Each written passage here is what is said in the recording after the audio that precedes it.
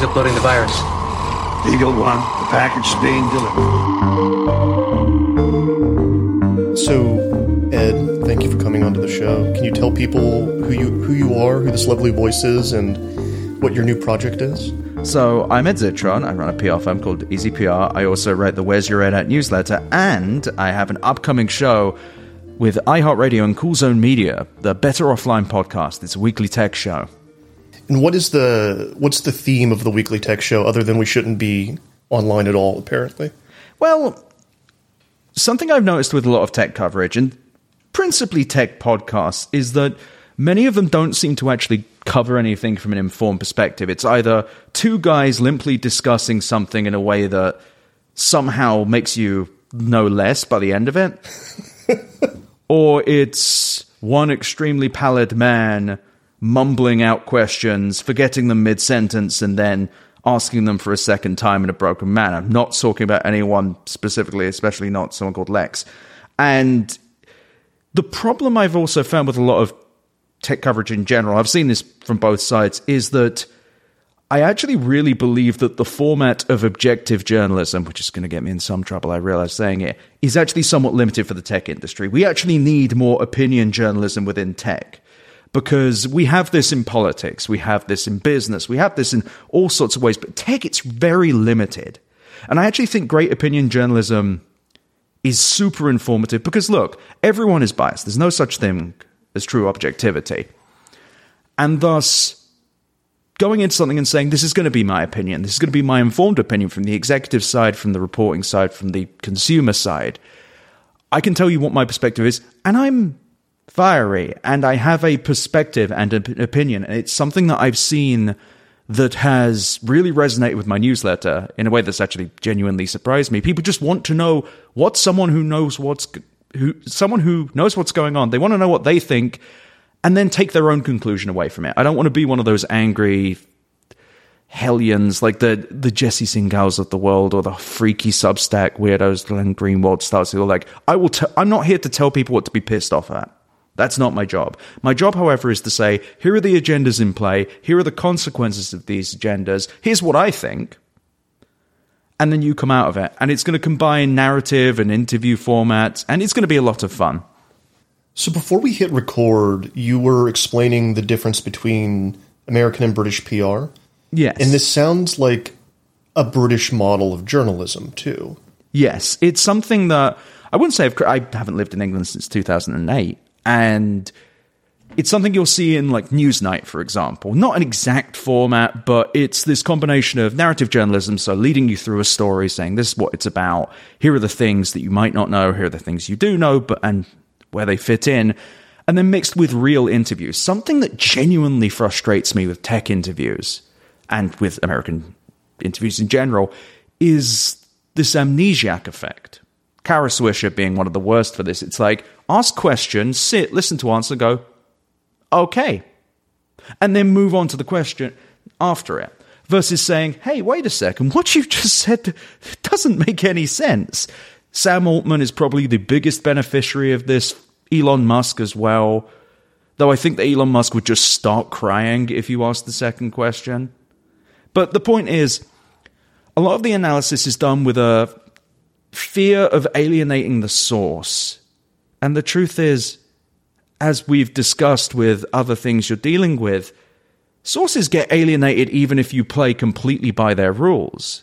And I'm not looking to do this, I'm going to bring you the real truth thing. I don't think that that's fair or good for the format. But yes, the British format is generally more investigative, it's more opinionated, it's a bit more fiery, it's a bit more emotional, and that's what people learning about tech deserve.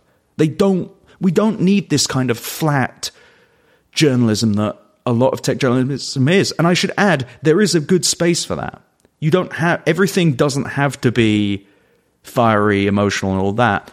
And actually, I will say someone who's doing this very well, Joanna Stern from the Wall Street Journal and Nilay Patel from The Verge, those two, they do opinionated reviews, content. And it doesn't have to be over-the-top emotional like I will be, because, I've got some fire, I've got that dog in me. But you can come at it from a personal perspective and say, this is my opinion. Nilay actually did a really good job bringing Addie Robertson in from The Verge as well. great work in VR. She's covering the Zuckerberg hearings right now, I believe. Those people are doing a great job. I think there are other organizations that have podcasts who may be major newspapers that are grey, that have this kind of very empty, echoing format where they just go, yeah, Mark Zuckerberg did say that, didn't he? That's interesting. Oh, cryptocurrency. That's interesting. Bollocks. Complete nonsense. Serves no one. Billions of dollars lost in cryptocurrency from real people because of that kind of approach. And I have just ranted quasi-aimlessly for a minute there. I apologize. No, but I think it's very relevant, especially I think about it, talking about access and how, in covering culture and covering celebrity-related topics, it ends up being a culture of access journalism. I think the best example of this is the person who was hired for that Gannett Taylor Swift reporter position, especially with, people like Sam Bankman-Fried, Sam Altman, Mark Zuckerberg. They're not going to talk to people for the most part if they're not put in a good light. Like, they have they have this choice of who they're going to actually give the interview to, or even on the consumer tech side of things, who Apple is going to give the early headset to. And I think something like CES too is a really good example of this. Oh, CES. What a show. What a town. If you'd have knocked me out and told me that I had woken up in 2018, this CES, I would have believed you. It felt like nothing changed. It didn't feel like there was much new. There were products there that got written about that were literally written about in 2018. There were things in there that... Example. I'm trying to remember the one now. I really should have got to be such a smartass about it. I should probably have that ready. But it was one of these weird gadgets where it was like a self-heating thing. Damn it, I'm going to have to find this out later now. I'm going to remember the moment we're done. But you could think about it. We'll come back to it. There are multiple products that get written about at CES that have appeared or have been appearing at CES for years. The Spacetop laptop, there's a good one. This AR laptop that allegedly gives you an 100-inch screen. I think that one was written about numerous times, and it might actually be shipping now. I saw some mid-2023 coverage for it. And it feels at times like there is just genuine memory issues with CES. And I think that it's tough to do because CES is a complete mess. It's just a complete mess. You go through 100 things, and then you're like, oh God, what is it that was relevant? I personally, it washed over me. I went with the Cool Zone people, this CES, and it just washed over me. My brain was just... I was sitting there just being like, okay, what do I even remember? I saw a thing that said the ChatGPT for animals. That really upset me. I began to disassociate when I heard about that. And wait, sorry, yeah, I it isn't as fun as it sounds.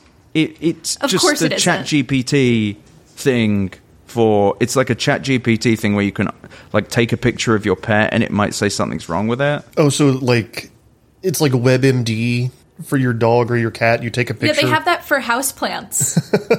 And that's actually pretty cool. You take a photo of a plant. But that's what that was. And I was both upset that it existed, but more upset that it wasn't as dark. I thought it was going to be like, my dog barks into this, and ChatGPT says my dog has been radicalized or something. I would prefer that. My dog has gone woke. But the thing that I'm thinking of, by the way, was the Spacetop laptop. It's this AR glasses laptop that's just a crappy Android thing. It was at both CES 2023 and CES 2024 and has been around for years. No one appears to have asked in this period when this thing will actually goddamn ship. This thing is thousands of dollars. And it's just... Jesus Christ, these people raised $61 million as well. This is what the problem is with a lot of tech journalism. These things feel like they are minor. Like, okay, it's okay that this company has done this, but okay, if there are hundreds of people out there who have spent thousands of dollars pre-ordering these things that never ship, the job should be to follow up on these. Set a calendar reminder. I don't care. But I feel that just... And I realize that this is a kind of an impossible mission. There's so much to follow up. There's tons of layoffs. There's tons of news all the time. But this is something where I feel like everyone is being let down. And CES as a show is a problem. I think it's problematic for the industry. I don't think it contributes at least to journalism. And I feel like the process of following it around can at times lead people in a strange place. Like there was a physical keyboard for your iPhone at this CES, or it was like launched around that time. What no one revealed in the journalism around this was nobody played with this thing. Nobody actually used it. They just posted the picture and said, this is cool, which is fine. But at the same time, that is valuable information. The Rabbit, did you hear about the Rabbit? That wasn't even launched at CES. They just timed it with CES. And that thing, no idea when it ships, no real explanation as to what it will do. Just for listeners who might not know what this is, the Rabbit R1. I have no idea what this is. Is this first of all, it had the single worst intro video I've ever seen for a product ever. Just very awkward. But it's this little tablet thing that connects to your phone and allegedly can connect to all of your apps. And then you can be like, Rabbit, get me an Uber home and also order me DoorDash from Honey so it arrives when I get there. And allegedly this thing will connect to it and then do all the things for you. Now, you'll also notice from a lot of the coverage, no one really appears to have questioned this. And it's insane. Like, that drives me bonkers. This thing raised millions of dollars in sales already. And it just feels like just a tiny bit more introspection. Just a little bit more. It's Siri, but the Internet of Things, and that 2018 but 2024 comparison now feels very apt. It's another level of abstraction between you and the task, mediated by a piece of hardware you don't need, right? Yes. And it's just like, okay, brilliant. Now what? Like, when is this shipping? Who knows? It has a little 360-degree camera that for some reason will look at stuff and then take actions. But in the weird 25-minute long, I think, demonstration and launch of this product, where this guy who is not Steve Jobs does a Steve Jobs style speech, and it's pretty bad. He at one point turns and looks at this poster of Rick Astley and goes, "Oh, hi, Rick." Then holds this Rabbit thing up and it searches, and it takes way too long. It has, bless them for actually being honest about the speed at which it indexes things, but it was very slow, and it really slowly just sits there loading, and then it starts playing Rick Astley's Never Gonna Give You Up, and the guy turns to the camera and goes, did I just get rickrolled in my own video? And yes, that is bordering on exactly how he says it.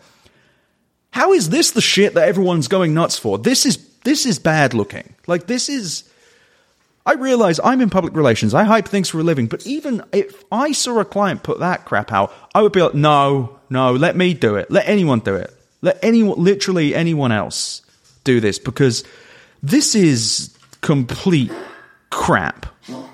And it doesn't. And to your point, when we just explained this to you, who is this for?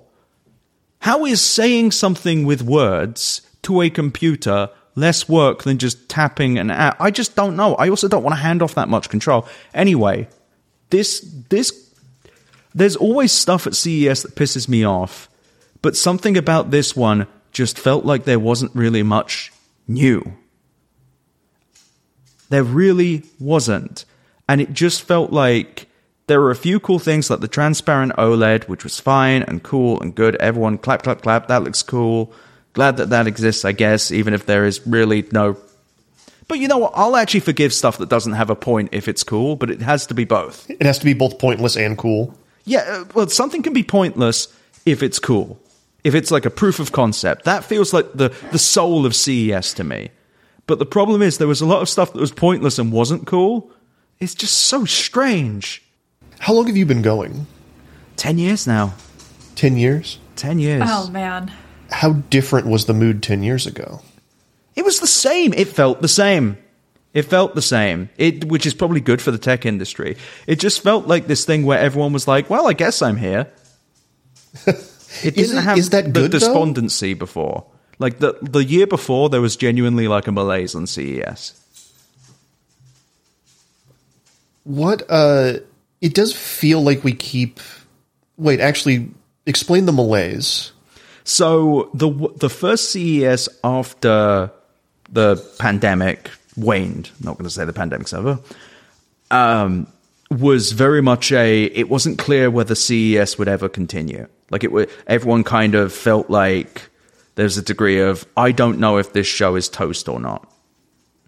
I think this year it felt like it was back, so to speak. I think everyone was so happy to have AI crap to talk about. Oh, good. This is good.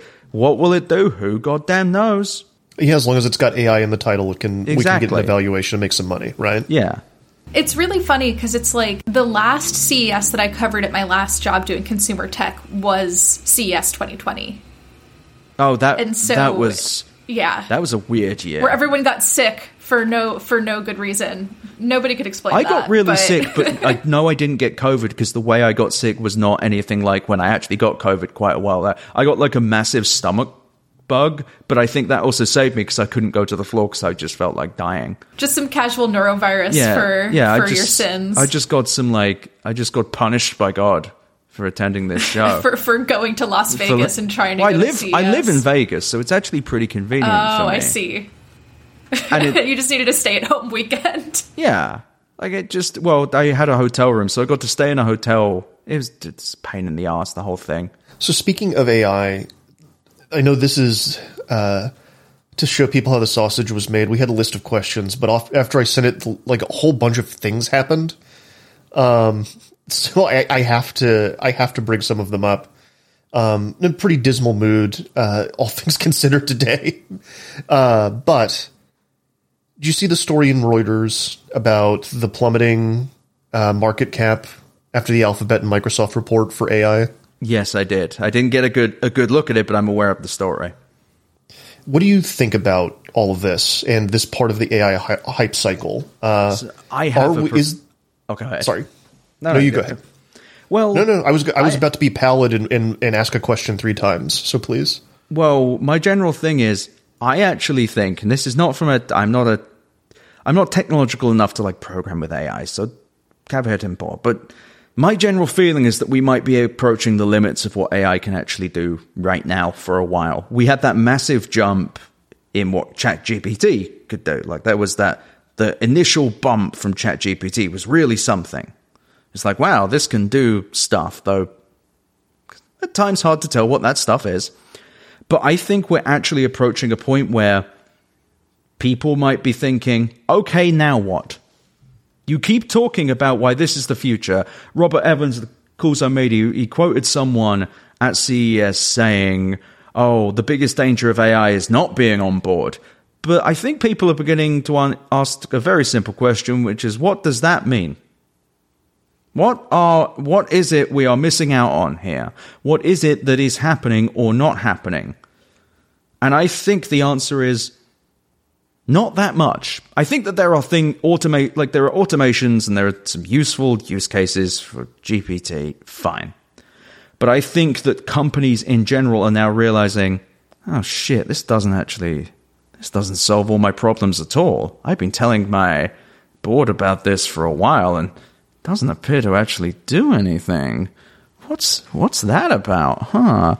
Anyway, I'm going to go and sell my stock. And I think that these plummeting valuations are the real vulture capitalist types are not seeing the savings they wanted to. They've not replaced the entire workforce.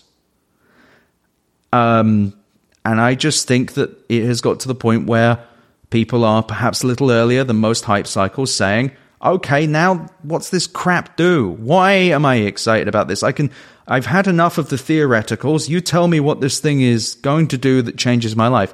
And it isn't doing it. It isn't helping evil businessmen replace workers. It isn't reliable enough to do that. It isn't helping in a measurable way with people. And I saw someone on Twitter the other day say, oh, well, it's the fastest adopted software of all time. And it's like, okay, but who gives a shit? I'm sorry. I really hate to sound pessimistic here, but do something. Show me. Why do I have to be excited about this shit? I mean, if I'm paid to, I will, but why Why is the average person excited about this? And why is a corporate businessman excited about this? What about this saves them money or makes them money? And the answer is not that much. And indeed, it's quite expensive to run. The compute requirements are quite high.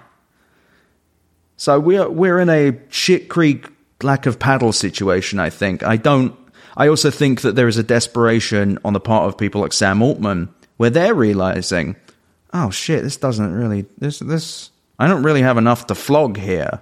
I am trying to think of why, aside from just, the cool tech advance aspect of it, why the average person would be super excited about AI right now. And that's the thing. I imagine that there are going to be things about it that are actually really useful. Like, I know it's inevitable because you've kind of seen this with some of the new Galaxy phones, for example, that you'll have like live translation and you'll have live transcription. That's super useful. I think that will be super awesome and useful. I'm not going to pretend like that won't be useful for me and many others. That is a direct consumer benefit. I think stuff like that's going to be great. Is that an entire bloody universe of investments that is the new tech infrastructure that saves this industry? Probably not. It's not. It's not like, because when there was the whole, going back to 2010s now, when there was the whole like software as a service boom, the reason that took off, in my opinion, is that was a business model plus a way of delivering software and of monetizing software. The inherent excitement there was, oh shit, there's an actual business model here. It's software as a service. You sell by the sea. It's become foundational to the tech industry. And it's like, where is that with AI? AI is just expensive. Do you think tech is looking to save itself? Yes. I think, well, okay. Rephrase the question. Are you asking if tech's trying to save itself in a good way or save itself economically? Economically. Yes. I don't know if I care if it's trying to save itself in a good way. Well, it is. That makes sense. Don't worry, it isn't. It's not trying to save itself. Like, that's absolutely not what's happening. No problem there. I think that, yes. I think that right now there is a big, and I've written about this a few times, that I believe Mark Andreessen led to probably more deaths of more startups than anyone else in history. He had his push of the software is eating the world model, this idea that tech stocks were not related to actual valuable businesses, but more related to, I don't know, whether it's something that I can flog and then eventually get an acquisition out of.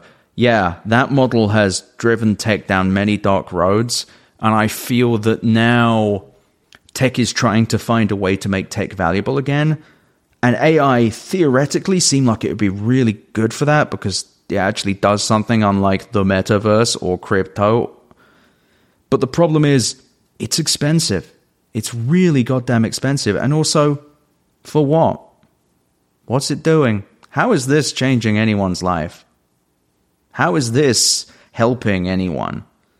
Sure, you can come up with little use cases and you can find ways that uninventive cretins can write anodyne business copy at scale. Cool, that's great. However, what does that do for the average person? The average person who, by the way, and I wrote in my latest piece, I kind of wrote this, the average person who has just had tech take a big dump on them for a decade. Tech has helped, but tech has also dramatically accelerated the pace at which it invades and monetizes our lives. Average person has just seen tech laugh in its face. 3 years ago, I guess, the whole crypto boom, the metaverse boom, everyone kind of, I think, at once saw everyone in tech getting rich, and the things that tech was offering just didn't exist. The metaverse didn't exist. It was all a lie. So many people, journalists fell for that. Every single person who wrote an incredulous piece about the metaverse, you led people down a dark path. You helped rich people get rich, and you did not inform anyone. I think that was a big point at which a lot of people said, you know what, tech industry can eat my ass. I don't blame anyone who felt like that. I kind of felt like it, and I saw through the con. And it's frustrating as well because tech doesn't have any interest in saving itself. Tech wants to make more money, and it's fine, whatever, it's a business. But at least in the 2010s, it felt like tech was making money while making things cooler or more fun or more capable instead of more expensive and more toll boothy. All right, cyber listeners, we're going to take a break. We'll be right back. Hi, I'm Daniel, founder of Pretty Litter. Cats and cat owners deserve better than any old-fashioned litter. That's why I teamed up with scientists and veterinarians to create Pretty Litter. Its innovative crystal formula has superior odor control and weighs up to 80% less than clay litter. Pretty Litter even monitors health by changing colors to help detect early signs of potential illness. It's the world's smartest kitty litter. Go to prettylitter.com and use code ACAST for 20% off your first order and a free cat toy. Terms and conditions apply. See site for details. All right, welcome back, cyber listeners. We're continuing our conversation with Ed Zittrain. I want to talk a little bit more about what that was like. I wouldn't say the golden days, but how things were before we all became, I feel very cynical about it all. I'm just thinking back to the early days of iPhone releases and how people would camp out and you'd see on the evening news, all of these stories about someone being the first person to get the new iPhone model, which is, I guess, still a thing. Nowhere near as much, I don't think it's not the same, yeah. And I don't think that's just because we buy things online more now. I think it's just a general environment thing. I think people are just less excited about tech because also the pace of innovation has precipitously dropped. I mean, it's just new things are not as new anymore. The jumps in computer speed are not as fast. Yeah, Moore's Law plateaus, right? You can only make semiconductors so tiny. Beyond Moore's Law, though, because a great deal of the innovations with like the iPhone came from software. Like Siri was kind of wanky, but was still something that helped people, and that was new, and it's got better over time. It's dog shit for a while. But there were things that you could look at in your phone and say, this is cool. When Uber first started, and people also were less suspicious of tech because tech hadn't really pissed off everyone yet. Everyone remembered the .com boom, but there was still some hope. There was still some excitement. But I think people forget that the 2010s were also full of just like little daggers in people.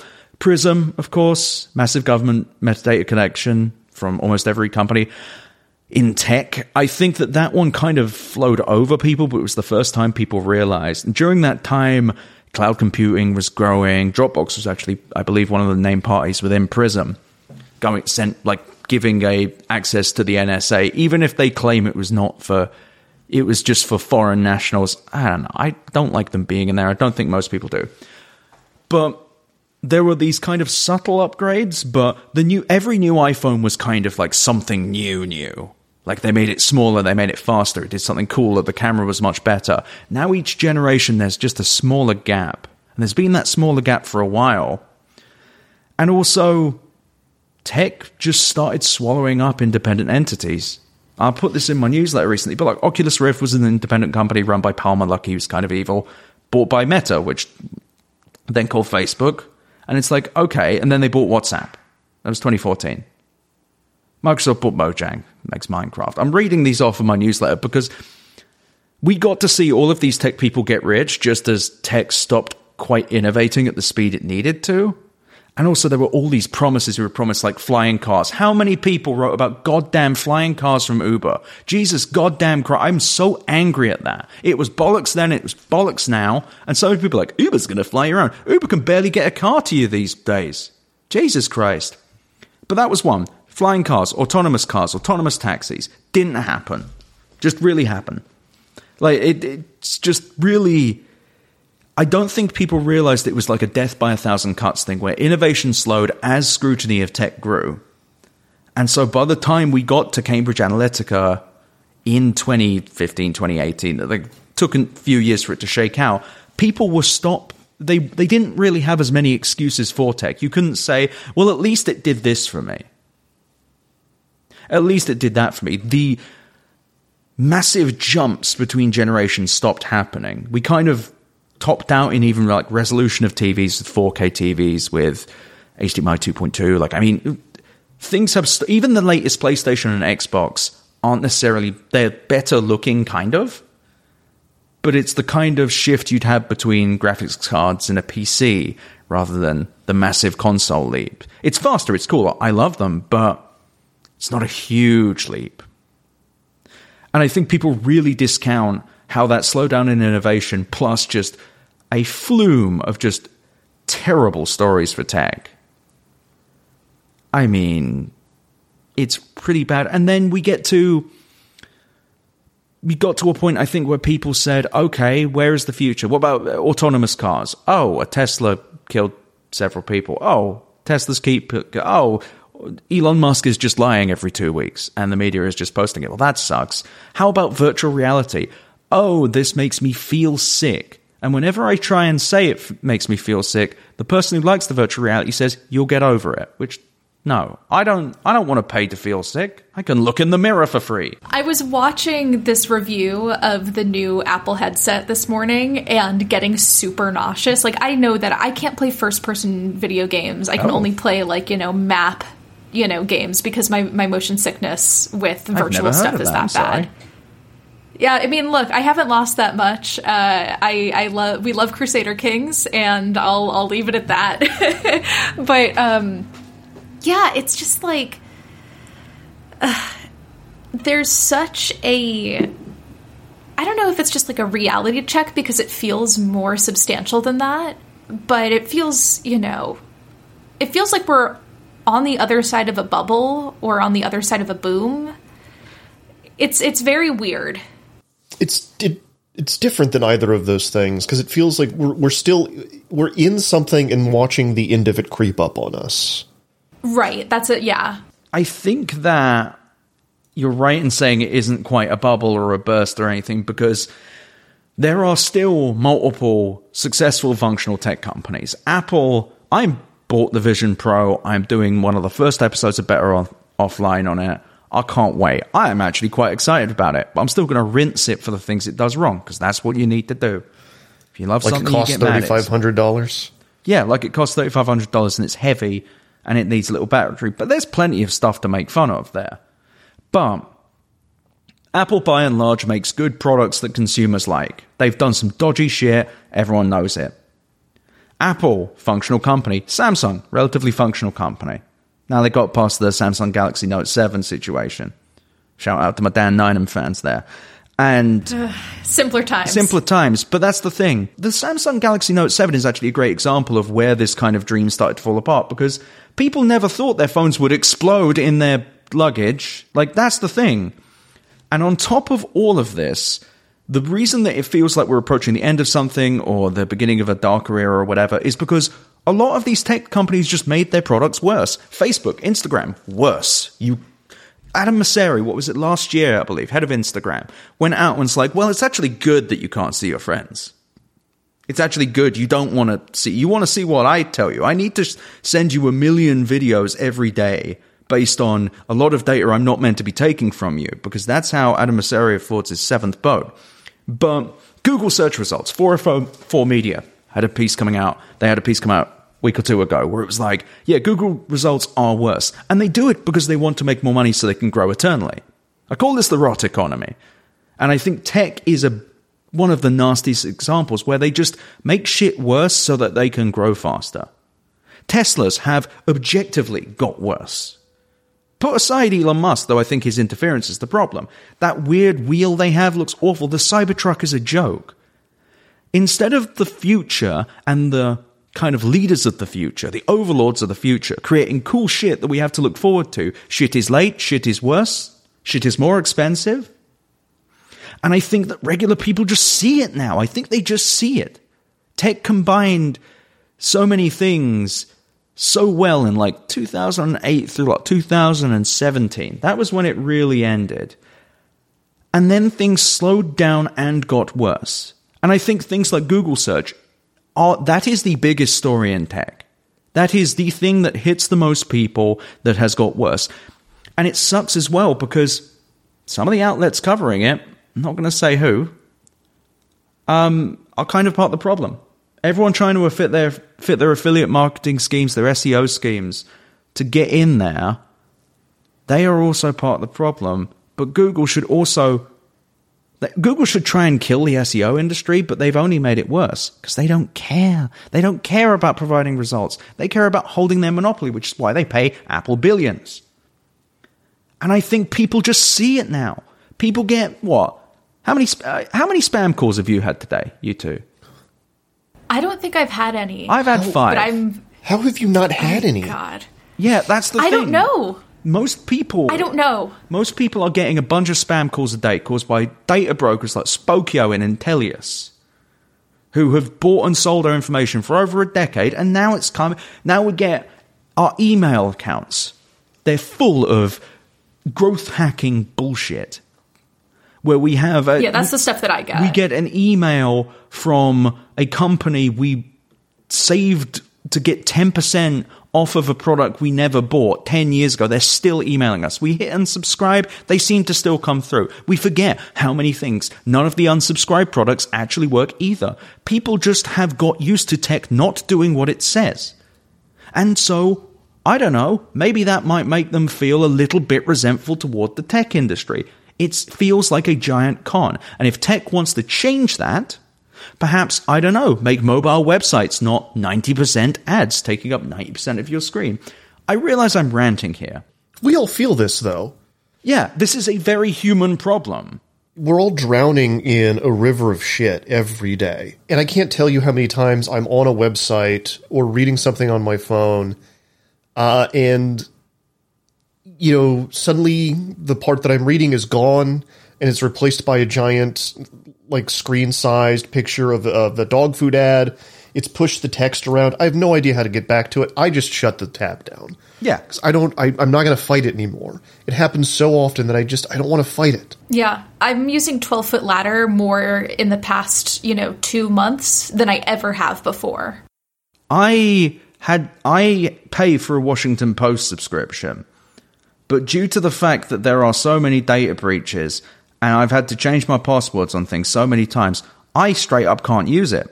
I have to use ArchiveIs or 12-foot ladder or something to get to the things that I pay for, because also I can't find the email account it's connected to. And I'm pretty good at tech. I know how the computer works, but guess what? The internet has turned into the world's biggest, shittiest puzzle for the average person, and I don't think the tech industry, if they might understand and just not care, but I also think a lot of them don't realize how much it just sucks. It all sucks in a way that everyone is feeling and no one is talking about enough. And that's where Better Offline comes in. I will tell you why I'm mad, and perhaps you're that mad too. But seriously, this is a problem. This is the problem. And I think that if the tech industry can realize how shitty it's got and make a change, perhaps they can save it. And guess what? They'd make more money too. I don't think that happens to them until they take the economic hit. Yes, that too. But they will lay off thousands of people first to prove. Yeah, Sundar Pichai, I think, gets 200 million, 300 million. It's insane. That guy has laid off tens of thousands of people. He still gets paid. It's just completely stupid. The whole thing's so bloody stupid. When I think about it too much, I get very upset. Well, especially, I don't know how deep we want to go into this, but Emily, you and I are watching our industry be destroyed by this shit, right? Oh, yeah. And journalists will still be around. Things will reform in some way. But, we're recording this the day after what was effectively a tech startup version of a newspaper, of a online magazine was destroyed, right? The Messenger, gone. Not always a great website, but there was a lot of great reporters there that were doing incredible work, and it's just gone. Millions of dollars evaporated or just destroyed, just set on fire. Mostly on Office Space. Yeah. And that is a bigger business. That's not just a tech thing. I think the tech, what we're starting to see is other business, I was about to say business industries. That makes me sound real smart. A lot of industries are trying to take this tech startup model of raise a bunch of funding, then spend that money and hope money comes out the end. Despite Josh Topolsky proving that doesn't work at least 100 times. Now, there's a guy who everyone needs to be angrier at, because same goddamn deal. He he's run multiple publications that have raised $10 to $15 million, and they've gone down the shitter. And the problem is that you can't really run a journalistic enterprise like a startup. Defector's a great example of how you can run one of these things. But the problem is these money men get involved. The money men, they come in, they say, we want to go big. And the actual answer is, no, we do not. Old TechCrunch, back before, and TechCrunch just had layoffs too, which is disgraceful.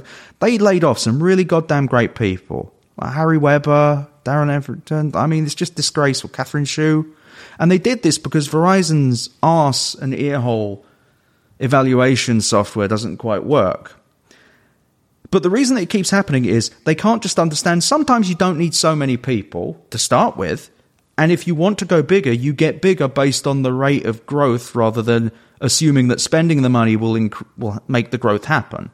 And it all comes back to this addiction to growth that the American economy has. They can't build sustainable businesses. And journalism itself has been looking for a sustainable business model for years. Sustainable business models for journalism has been a problem, I think, almost the entire time the people have been selling the news. But the thing is, there are ones that work, which is build sustainable businesses and make sure they don't spend stupid money on stupid shit, like a bunch of office space. It's just very frustrating. It's very frustrating because the people who are actually responsible, the executives making 6-7 figures, nothing happens to them. Not saying anything should, but nothing happens to them.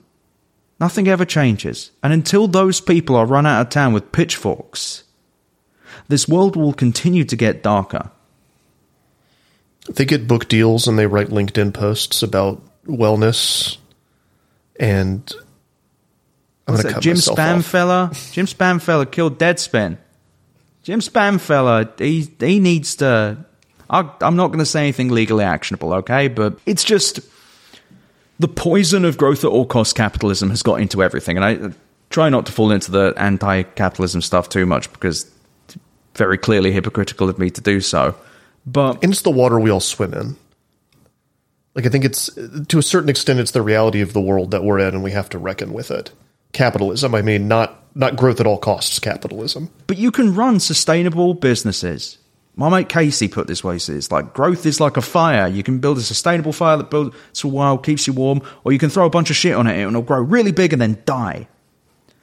And the crazy thing is the stock market actually encourages the growth at all costs model, which is insane. There's no reason that a company like Uber shouldn't exist, for example. That company has never made a profit. The tech industry tech journalism especially, has finally kind of woken up to the fact that someone saying they're EBITDA profitable is actually not profitable. What we need to get back to is, I don't know, building businesses that make more money than they spend. It's an idea. Defector works really well on that model. You get a bunch of really cool people who write well. You give them enough money to pay their bills. They get Aftermath is the same deal. You've got some amazing people there. It's just, what I don't get is why you remember the Substack boom with the newsletter boom? How the fuck, yes. Pardon my French, how the fuck did nobody notice that the reason that those were all successful, people like Casey Newton, people like Charlie Warzel for a bit, people didn't go to them because they were like, oh, esteemed reporter from... No, they went to them because they trusted them. They went to them because they believed what they were saying was valid and thoughtful and true, and they wanted their opinion about it, which is actually kind of more modeling how a lot of great outlets have grown. TechCrunch grew a lot from the rat fuckery of Michael Arrington. I mean, one of the best columnists at the Wall Street Journal is Christopher Mims, and I've already mentioned Joanna Stern, who grew The Verge out of This Is My Next, which grew out of Engadget, which grew out of the individual voices. It's insane to me because the answer is fairly straightforward. It's find great people with good opinions, interesting opinions, good sources, and pay them, and don't spend $8 million on goddamn real estate. Pay them well, give them industry, let them do their work, let them cook, leave them alone, and sell sponsorships and events off of that. It worked for TechCrunch for a while, and then Verizon, of course, decided to piss it all away. I'm sorry, I'm kind of going in circles here. I realize. No, it's just very frustrating. I think that this is... this helps because it makes me think again about what we were talking about at the beginning of our conversation with access. Because you have a lot of people that, personalities, right? YouTube personalities and influencers in this space that kind of fill that gap, but that also don't necessarily always go hard in the same ways that you would expect a traditional journalist to do. And that's something that I actually think about don't a lot. mind that. So with influencers like Marcus Brownlee, for example, he's been very friendly to Elon Musk, but he's kind of changed. And the reason that I don't mind that is I know that's his opinion. I have no illusions about him doing that.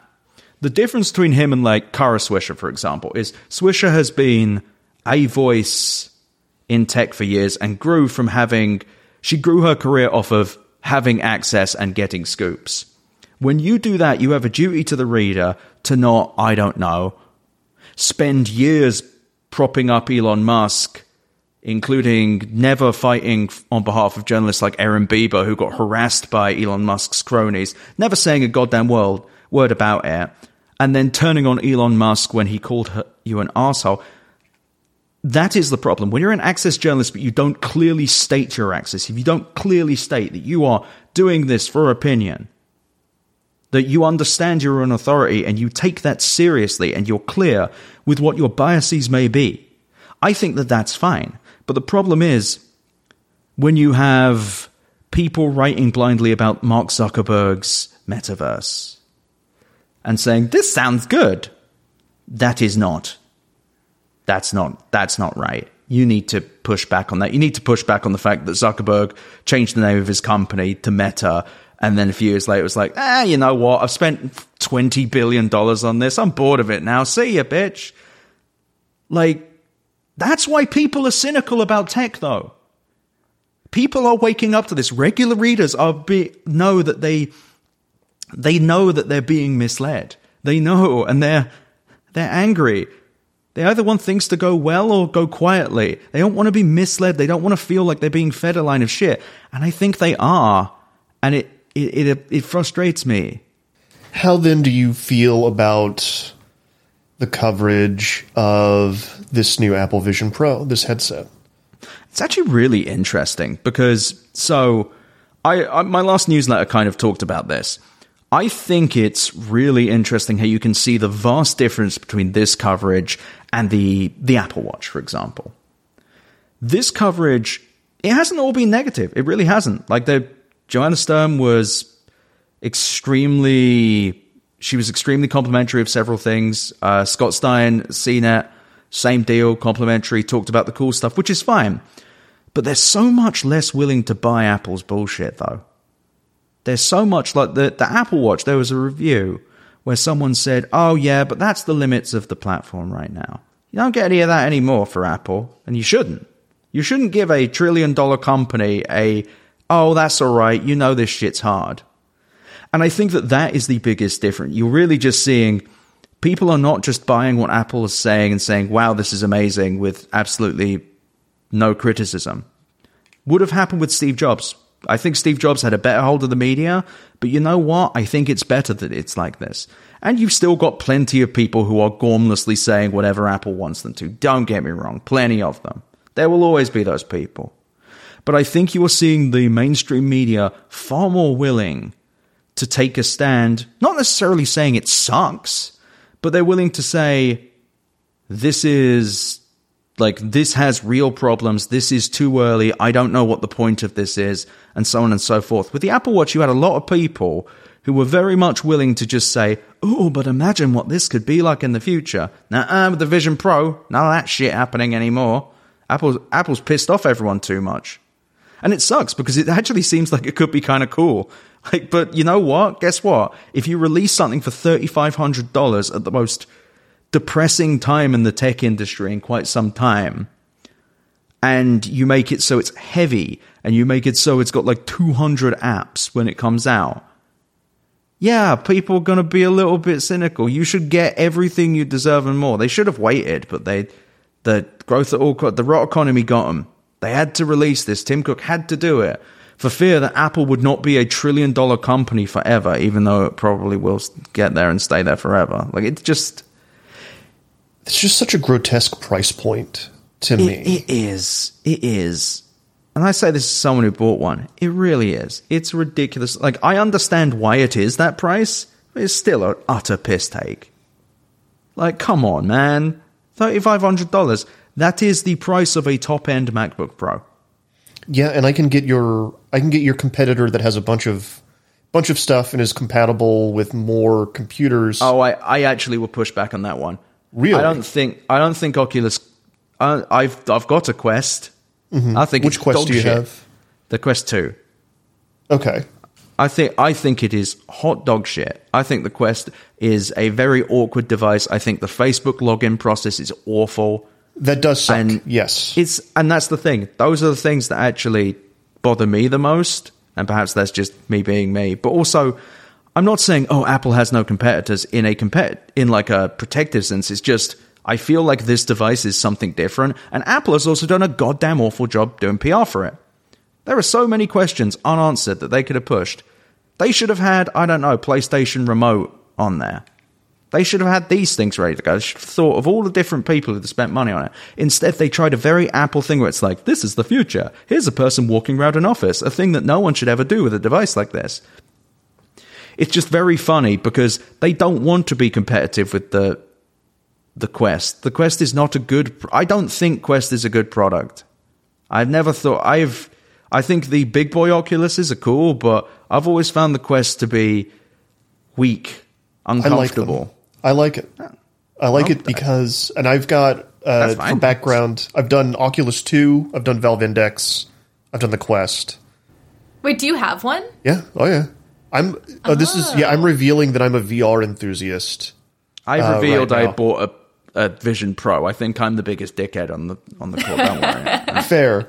But being like not the Index is probably the most comfortable and the most interesting to use, and it's I can plug it right into my PC and play all kinds of different stuff. But I'm tethered, and not being able to spend a couple $100 and have the thing that I can play Beat Saber on in any room and not be tethered.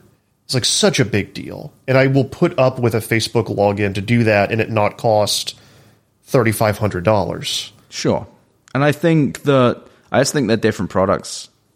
But this is not your fault. You shouldn't be having to justify this. Apple should be. Like Apple, you are the customer. That's the thing. Apple really has got used to shit selling itself and the media kind of helping. And I think that era is gone. The media has grown quite tired of Mr. Cook and his fancy party, and I think that people realize, like the App Store, there's another thing that affects average people that sucks. Go on the App Store and download 5 free apps. Guarantee you, not one of them is actually free. They're free in the sense that they will sell you microtransactions or sell your information to a Chinese bot network. But it's very much everything feels like a devil's deal right now. It's just, I keep coming back to this point, but I'm just so goddamn tired of how bad tech has got for the average person. The average basic experience is just so bad right now. Where do you think the AI stuff leads us then in like the next year or two? Do you think this all is going to bottom out, or do you think we're going to live in like an SEO garbage fire where SEO juiced articles are just feeding each other, pushing themselves to the top of search, and we just get to live that way for a couple years? Is that not already? I mean, but worse. Yeah, but accelerated. I think things are going to get worse there, but I think you will see Google turn on AI-generated content at some point in the next year or two, just because at some point Google was already a horror show. So I don't expect them to want it to be worse unless they just really don't care. I try not to think too dystopian, but yeah, there is also just there is a level here of they could just say, fuck it, who cares? I think they care deeply. I think they care deeply about money and monopolies. And I think that, look, if they cared deeply, they would not have let Google get this way. Like, that's what's pissing me off. It's like, if they cared, they would not make it so that when I Google something, there are 18 different things which are not even sponsored links, just affiliate content built So if I look up a fix for something on my Mac, there's like 4 or 5 different Q&A sites that are mostly a guy asking a question and then 4 people not giving an answer and the guy saying, "Still got this problem. Anyone want to help?" And this is really something that I deeply feel, it comes into the new podcast as well, is that these are the problems that tech has. These are the problems that journalism needs to be talking about. I know I've talked about Joanna Stern a lot, but she's the reason that the butterfly keyboard got fixed with the MacBook, the 2015-16 MacBook. Nick Bilton, never been a huge fan of Nick, but he is the reason that airlines are a little bit less stringent with putting your phone on Wi-Fi mode, because he just proved that it wasn't the case. This is the kind of shit that matters. This is the stuff that is truly... The pressure on Google to make Google not suck is something that is in the hands of journalism right now. This is something where they can fight it. Because if these stories go out... When I wrote The Rot Economy last year, I had so many people being like, "Man, I didn't really understand why Google sucked now." So many people have these problems. If tech wants to turn things around, stop making things suck. Stop making the basics suck. Stop sending me random notifications from Couch to 5K, an app I downloaded once and have never used. I swear I turned off that goddamn notification. But this is the thing. These are the experiences that people... I sound a bit nuts, I realize, but people want to know why people feel disconnected from the tech industry. This is why. Because the tech industry feels disconnected from people. I'm going to circle back to something, Emily, unless you've got... No, please, go ahead. So you said you described Palmer Luckey as kind of evil, and I wanted to push back on that. I mean, he's very evil, but I couldn't remember why. But he did some border patrol software, didn't he? But I couldn't. Oh, it's more than that. Yeah, so, I mean, I'm just remembering the helmet. The helmet's wild and funny. Oh my god! Did he? Was it like a suicide helmet or something? Or like it was something in... Yes, it was. was. Cool. I mean, I would push... It kills the user if they die in the game. So he stole the plot of Sword Art Online. Correct. And he said that Sword Art Online was a big inspiration for the Oculus. That was the thing he got from Sword Art Online? Correct. I mean, that's like watching Naruto and believing that small government is an issue.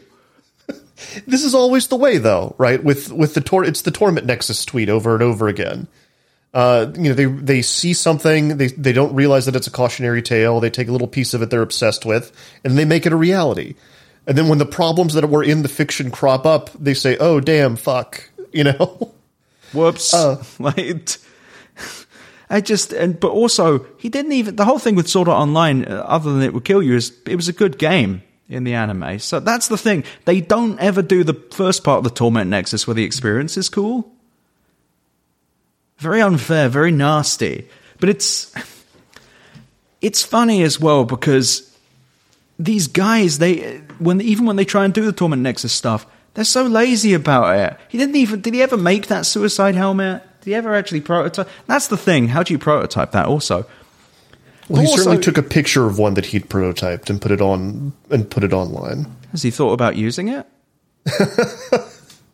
Not actionable, just a question. It was I imagine, a remembrance of how he made his money.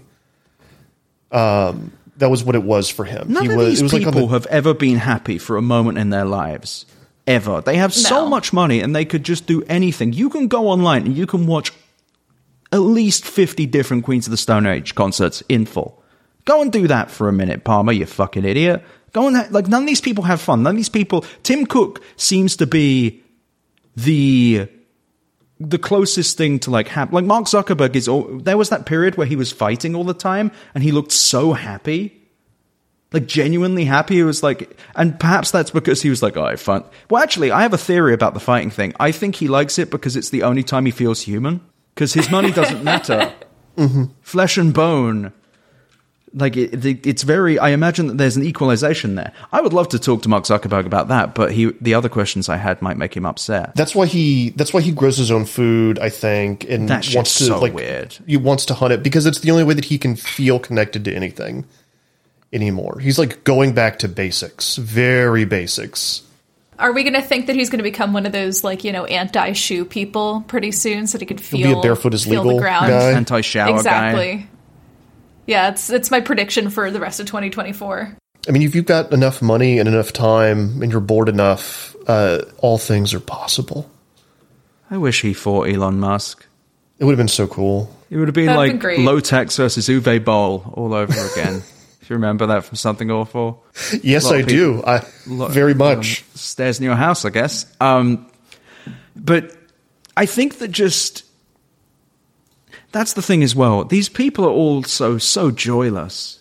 Jeff Bezos is the closest... Like, that guy is evil, though. Like, when he went into space and he was just like, yep, this one goes out to all the Amazon workers that made this possible.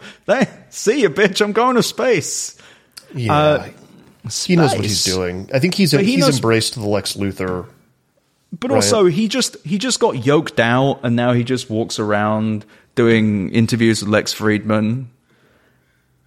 The fact that is the top tech podcaster is so depressing. But none of these people are like fun rich. Elon Musk has more money than anyone, and he chooses instead to go online and be like, well, the wokeness has allowed 1 billion immigrants to come in every day, and that's choosy. And Ian Miles Chong responds by saying, like, exactly. And it's just, that is his joy. He could do anything. He could crash a gold boat into another gold boat and be fine. And he chooses to be on... None of these people actually approximate the human race. And maybe that's why everything's like this. Maybe they just don't... They have someone to Google stuff. They have a guy who costs them $1 million a year who is Google for them. Like Chad. Yeah, they don't have to Google. They're not on TikTok having to, go through Temu ads to get to the next video, etc. Their toady is just like, sir, I've brought you another meme. Actually, that is kind of what Elon Musk gets. He just gets, like, guys with, like, Greek statues called, like, Hitler Enjoyer 12 who send him some compressed JPEG that he posts later on that day. Like, that's his toady. God, how... It's pre-deep fried for him. yeah, exactly. It was really good, you can really see. But that's the thing as well. I think we're also seeing these people for who they really are now. Journalism has actually improved the scrutiny of these people and their weird things. You see the Alive Girl text with Jeff Bezos. Strangely horny fellow. No, I don't know this story. He was texting someone who was not his wife. What do you mean you don't know this? Let me read some of these texts. Was this when the Saudis got a hold of his phone? This is years ago. Okay, here are these texts. I'm just going to read these to you. Please. This is great. I love you, Alive Girl, ... I will show you with my body. I want to smell you. I want to breathe you in. Ew. Not as funny as the Sonny Balwani and Elizabeth Holmes text, though, if you didn't hear those. These ones are actually important because I'll just read these to you. I'm just going to read this with... I like how fast you were able to summon them. Yeah, this is just pure posting energy. Okay, Holmes, you are the breeze and desert for me, my water and ocean. Meant to be only together, Tiger. Balwani. Okay. But it's the thing, we're seeing these people for who they are, and they're pathetic. These rich, powerful tech people, behind the curtain, they're boring, they're empty, they don't enjoy anything, they have more money than anyone should. And they're miserable. Miserable. They're directionless. Elon Musk should be happy. Money can buy you happiness when you have billions. I refuse to argue. Like, come on, give it to me. I'll be happy. I'll be fine. And you look at this guy, and he hasn't figured out shit. Actually, H-Bomber guy, fantastic YouTuber, made a point about this with plagiarism. A lot of plagiarists are just trying to be someone else. They want to assume their lives and seem like... Because these people who make great stuff, seem to have figured it all out. I think with a lot of tech people have kind of given the tech overlords a bit of space, a bit of understanding for the massive wealth and power they had. Because these people were creating cool shit, and they'd seem to live these cool lives. Now we have these pictures of like Elon Musk with Rahm Emanuel, I think, where he looks like Baron Harkonnen from Dune. We have these awkward texts. We have like Sam Altman, who's just very strange. And he got ousted from a board, and then everyone posted like thumbs up emojis or whatever. I forget what they did. Everything just seems like a lame fucking cult. No one's doing any cool billionaire stuff. Peter Thiel loves blood, I guess. He destroyed Gawker. Mark Andreessen is, and I am actually quoting something he said. I think it's 2022, he, in an interview, said, I've been reading a lot of comprehensive biographies of Hitler. Like, these are the rich guys. That's not fun. These aren't cool celebrities we can look up to. They're strange, weirdo. Like, they're weird. They would be weird if they didn't have the money. And it's just... All of our supervillains feel like they came from discontinued comic book lines. Yeah, like really like edgelord ones. Yeah.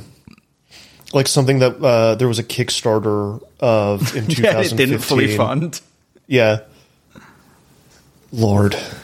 Oh, boy. Yeah, well, not a downer, though. No, I mean, I enjoy a down note ending on a podcast. As per usual. That is usually the direction I try to steer things. That's right, baby. Misery loves company. Where can people find your newsletter and the new podcast when it goes live? You can find me at where'syourEd.at for the newsletter or betteroffline.com. The show is not out until the 21st of February. I do not have the link yet, otherwise, but it will be on betteroffline.com. You can find me on Twitter at EdZitron, zitron.bsky.social, I believe, on Blue Sky, which I much prefer to x/ratemynudes.biz. And yeah, I'm looking forward to first episodes will drop on the 21st. We've got a lot of fun stuff coming. Really excited, actually. It's one of the coolest things I've ever worked on.